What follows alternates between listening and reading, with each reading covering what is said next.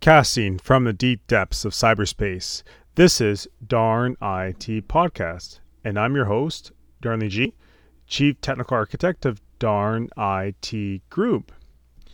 Episode 21, Hardware Authentication is the Future.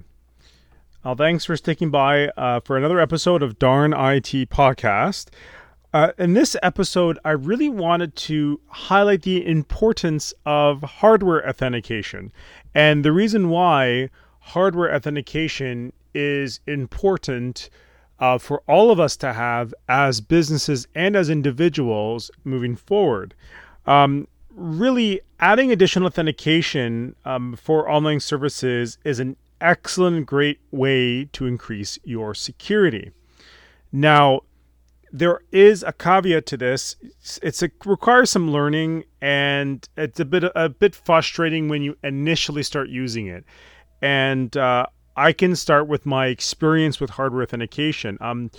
I can go back about, say, 2 to 3 years ago when I got my first authentication key because of the support of hardware keys for online services. Now, I must say, even for a basic USB authentication key, it was a bit troublesome to use at first. But as time progressed and as more vendors are now supporting the same service, I'm seeing a great increase in usability of this key. And quite honestly, this key that I bought originally, I'm still using today among some of the other variants that have come out over the years. Now, I want you to understand the reasons why hardware authentication is key here, because we can all think about all the different multi-factor authentication methods that are in place today, but I also want to highlight the fact that the methods that we're using today are already obsolete and are already being exploited by cyber criminals. And the reason for this is for lots of reasons, is because of the technology. The two-factor technology is a bit archaic. It uses certain standards that are easy to intercept, and it obviously has the human element in most of it. But let me start off in talking about what this is, and we can get a bit more into that in a few minutes. Now, you've heard of multi-factor authentication, two-factor authentication, two-step verification. Really, the underlying technology is the same, but it is used differently. A lot of people are a bit confused as to the differences of two-factor authentication, multi-factor authentication, two-step verification. They're relatively the same thing, and I use that term very loosely without getting into too much details, but in essence, it's the same thing. Now, what hardware authentication offers, like I said earlier, is the extra protection. Anyone who wants to sign in onto a service from a new device must supply a second form of ID. So that goes beyond the password ID in terms of allowing access to a particular service. In theory, this prevents an attacker from using stolen credentials or phish credentials to access your services. So, for example, if you had a leak or you were a victim of identity theft, or you lost your credentials due to a company not protecting your information, and for you using only one password through all your services, cyber criminals could, in essence, use that information to gain access to your information and your services.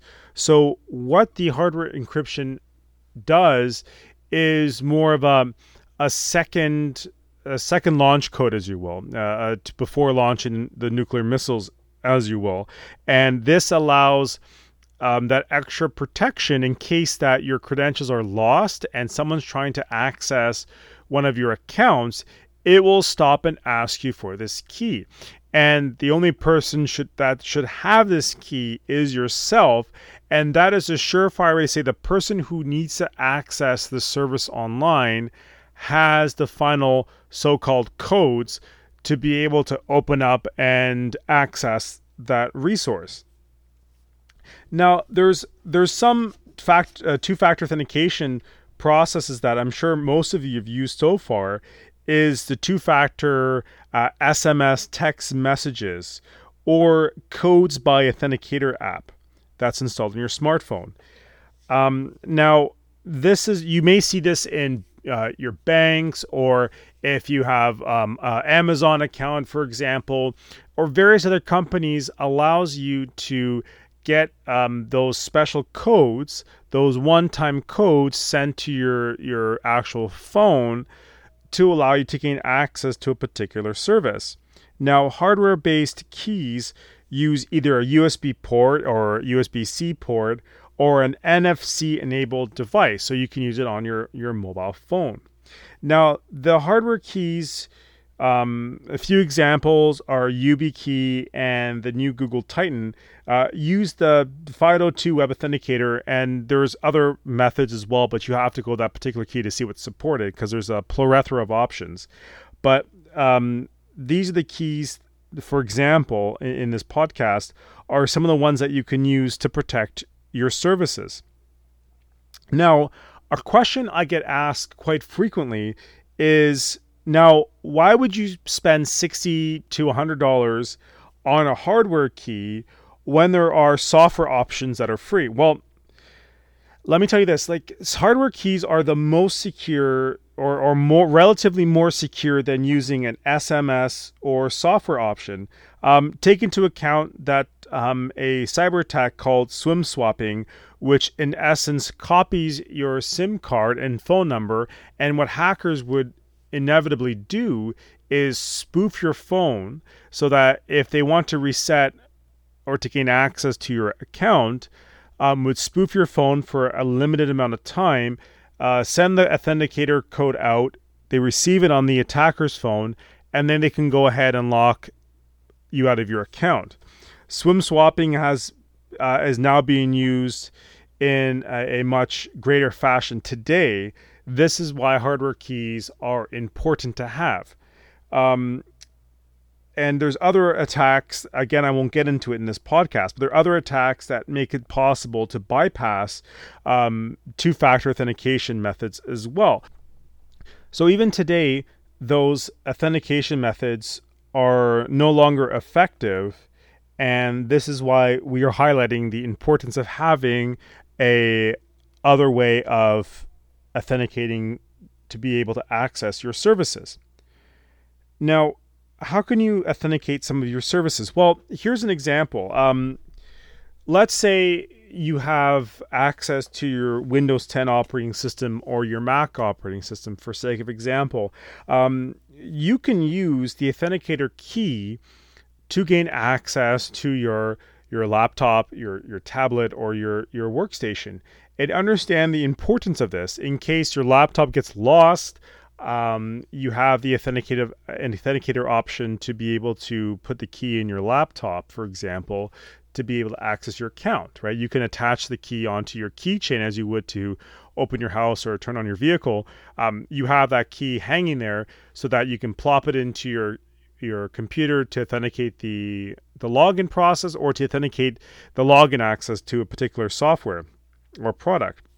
You also have password managers like, for example, LastPass and Dashlane that could potentially use a hardware key in order to gain access. So you think about the amount of information that is stored on password managers like LastPass and Dashlane, for example. Now, you do have to pay a premium for this. Let me make this clear. In order to use your hardware key.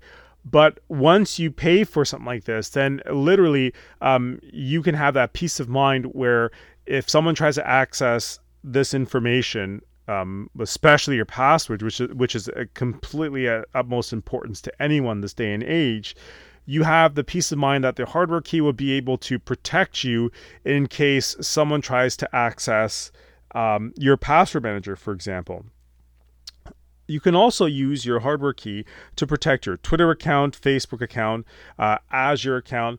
There's different ways of doing this in order to protect your accounts online by using this hardware key. Now, let me make this very clear.